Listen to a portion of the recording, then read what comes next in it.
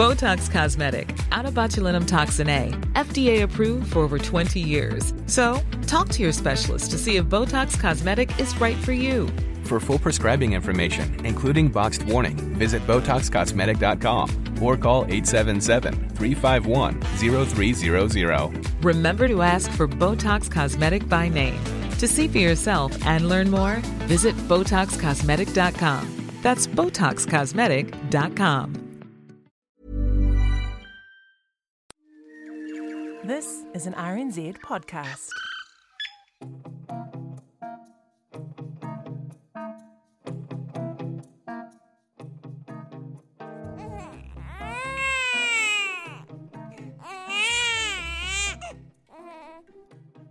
Welcome to Are We There Yet? I'm Katie Gossett, and when babies come into your life, actually they might not come for a while. Sometimes you can be waiting and hoping for that cry for quite some time. From start to finish, I think the process took about 2.5 years, and that was actually quite quick. I think to make sure you know what you're buying into. I think for me that's been the greatest thing.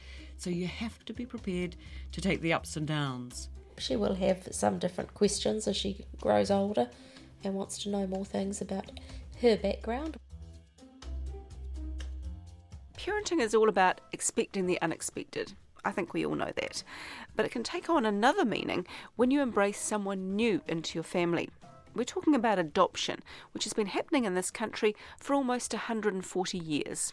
Since 1881, when adoption records were first kept, more than 100,000 adoptions have taken place in New Zealand. In fact, some 10% of our population is directly connected to an adoption. That doco aired on RNZ in 1986, and since then the number of children in need of adoption has fallen. I got some figures from the Ministry of Justice showing that in the year to June 2009, just 233 children were adopted in New Zealand. And by this year, it was down to 132. So what's changed? Why the drop? Well, some children might go into a permanent guardianship or home for life arrangement, but Oranga Tamariki, which handles the process, says adoption actually peaked in the 60s, and a spokesperson, Paula Attrell, says women now have very different choices. We've got social security legislation, so there's support to be able to care for a child. Back in the 60s, society's attitude about children born out of wedlock were a lot different as well. So quite a lot has changed in terms of how we support New Zealanders. What that all means is that quite simply there aren't the babies out there for adoption that there were 50 years ago, and of course there's a lot more competition for them. So from the ministry's perspective, that's a good thing. If a mother has to give up a baby, she has choice. She can find the right fit for that child. But if you're one of the many parents who's looking and hoping to have a child to adopt, you might be in for a long wait. When it started off, you're thinking, oh yeah, adoption, that would be quite easy. And then you realise just how hard and long the process is. Some people can be there for years and years and years and never actually get offered a baby. But then when it actually happens... Oh my gosh, overwhelming really. I suppose for the first 28 days in our case, you didn't actually know whether the baby was really going to be yours. So when I got the phone call to say it's all signed, and it was, can you please be out here in under an hour to pick her up? Of course, I had bought nothing, not wanting to preempt anything. So I was on my phone on the way over there to the baby factory. Can you get me all these things, great big long list, and can you have them ready in half an hour and I'll come and pick them up? So really, adoption can be something of a roller coaster from the get-go. Parents really need to go into this situation ready and realistic about the challenge ahead. This is Catherine Gallagher, our clinical psychologist. In other words, you need to go in with your eyes wide open. Love and the power of positive thought counts for a lot, however it isn't enough. You need to be honest with yourself and also with your child. I remember when my adoptive daughter said to me, so did I grow in your tummy? And I said, no, you grew in your birth mother's tummy, because she already had a relationship with this nice woman that came round 2 or 3 times a year. It was just simply no big deal. She was probably 4 at the time. And then I rang her biological mum, and the next time she came round for a visit, I said, why don't we just talk about this? And so we all sat on the floor as a little group, and she said that this was the most beautiful day in her life, the day that her daughter was born. And I couldn't have written a better script. It was just amazing. So that made our daughter just feel so special. So this is not a secret that you keep. The level of detail and the way that it's talked about is going to be adjusted to according to the child's developmental needs. The bottom line is it needs to be talked about. And that includes any feelings of being different from the rest of the family. Having our own biological daughter grow up basically at the same time, there were times where our adopted daughter felt different. How do you deal with that? I guess you just try and be even-handed all the time, all the way through. You don't treat them any differently. No matter how hard you try, children can feel different from their adopted parents and families. This is really normal, and rather than tell them, oh, don't be silly, you've really got to validate this worry and say things that affirm or reaffirm their precious position within the family. So although it can feel tough, part of how you make sense of this worry is for space to be given to the child's feelings of connection to their birth parents. Under the 1955 Adoption Act, there's actually no legal obligation to stay in touch with the birth parents of your adopted child, but it is encouraged, and Oranga Tamariki promotes it as something that's valuable for the child. Our social workers work really hard with people to get them to understand the importance of children growing up knowing who they are, where they've come from and where they belong. We have a really neat relationship with the biological mum, and we see her a lot. We're pretty close. We've navigated a lot of good times and bad times together. Okay, so tell me about the bad times. When someone puts a child up for adoption, there's a reason for that. And in the case of our daughter, both her parents were drug addicts. So there's a lot of challenges when you're dealing with people who have addiction problems. They can be unreliable. They cannot show up when you've organised for them to come round and see their daughter. They have so many problems just coping with life. So they, to a degree, have become our problems. We haven't had to buy into all of them, but at times we do have to, and we have to explain for our daughter so she understands why she was given up for adoption. Having to work out what is age appropriate. Not all information you want them to know. You've got to be a little bit kind about what you say about the birth parents, but not dishonest and without wanting to hurt the adopted child. In fact, it can be pretty challenging for everyone. In some cases, adoptive parents might feel threatened by the presence of the birth parents, and children also need time to adjust to all these relationships. The age at which a child is adopted can be really important to keep in mind, with some evidence suggesting that if children are over the age of 4 at the time of adoption, then contact with birth parents can be associated with more distress. In these cases, less contact for shorter times might be recommended, at least until it's clearer, on how it's all going.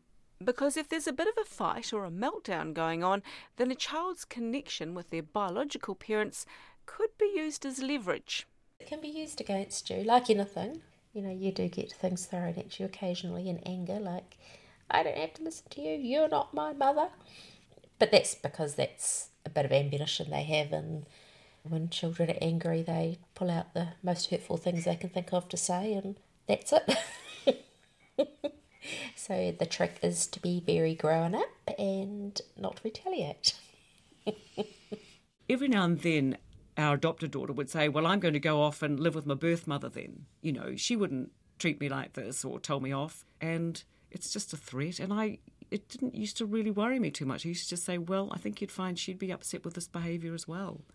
And that seemed to be enough just to sort it out. But just knowing there's another parent in the mix can create a real sense of responsibility to take care of this person who's been entrusted to you. For me, there was always a great fear I was going to have to ring up her biological mum and say that something had happened to her. And I would have felt that as a mother, I had failed. I hadn't protected this child. So it comes with both. You have all this joy and you have this tremendous responsibility to protect something that you've been given. Yeah, that's a really good perspective that I hadn't considered. Yeah. I was always very mindful of what an amazing gift it is to be given a child and the responsibilities that come with that. And if I had somehow failed, I don't know how I would live with myself if that had happened. As with so many things in parenting, adoption brings challenges that just keep on coming. I think often with stuff concerning our kids, we think, okay, I've got this one sorted now, we've got our heads around it, and then all of a sudden we haven't anymore because something comes up, something new, and it makes us or our child want to revisit it. What we know developmentally is that there are certain ages and stages, so when kids are developing the brain power to be able to compare themselves to other people or to have a sense of, who they are, then things like this that they can feel that set them apart means that it might come to the fore a little bit more. Are these at really predictable times? I mean, does it depend for every child, or can you say developmentally, at these particular ages, this will happen?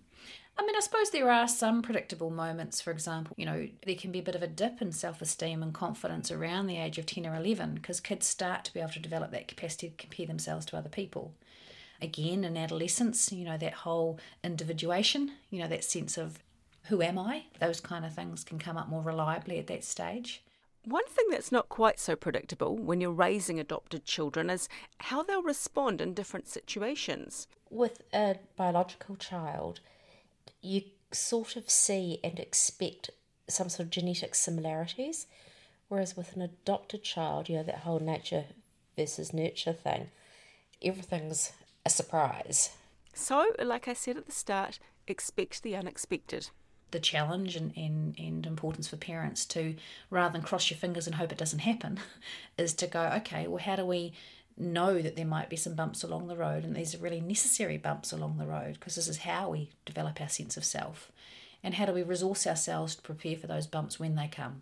And as with all parenting, the bumps can get smoothed out by the rewards. It's a long process, but if it works, it's a worthwhile process. You just can't describe in words what it's like to be given a child when you've so desperately wanted one, and then to see that little child flourish and grow and go on and be an adult. It's just the most marvellous feeling, and you can't ever put a value on that. And that's the show. Are We There Yet is produced and presented by me, Katie Gossett. Adam McCauley mixes it all up together, and Tim Watkin is our executive producer. And the little snippets of historical audio come from Ngā Taonga Sound and Vision. You can find other episodes over at Apple Podcasts or wherever you find your podcasts, or go to our podcast page at rnz.co.nz. And while you're there, you can find some other good stuff. You could check out Voices, the stories from our ethnic communities around New Zealand. And coming up next time on Are We There Yet?, we look at some of the traps our children can find in the online world.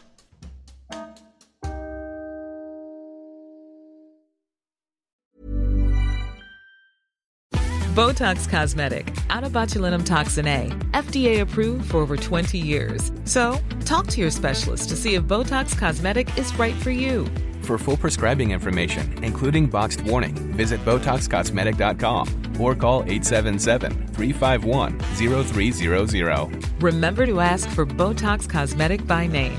To see for yourself and learn more, visit BotoxCosmetic.com. That's BotoxCosmetic.com.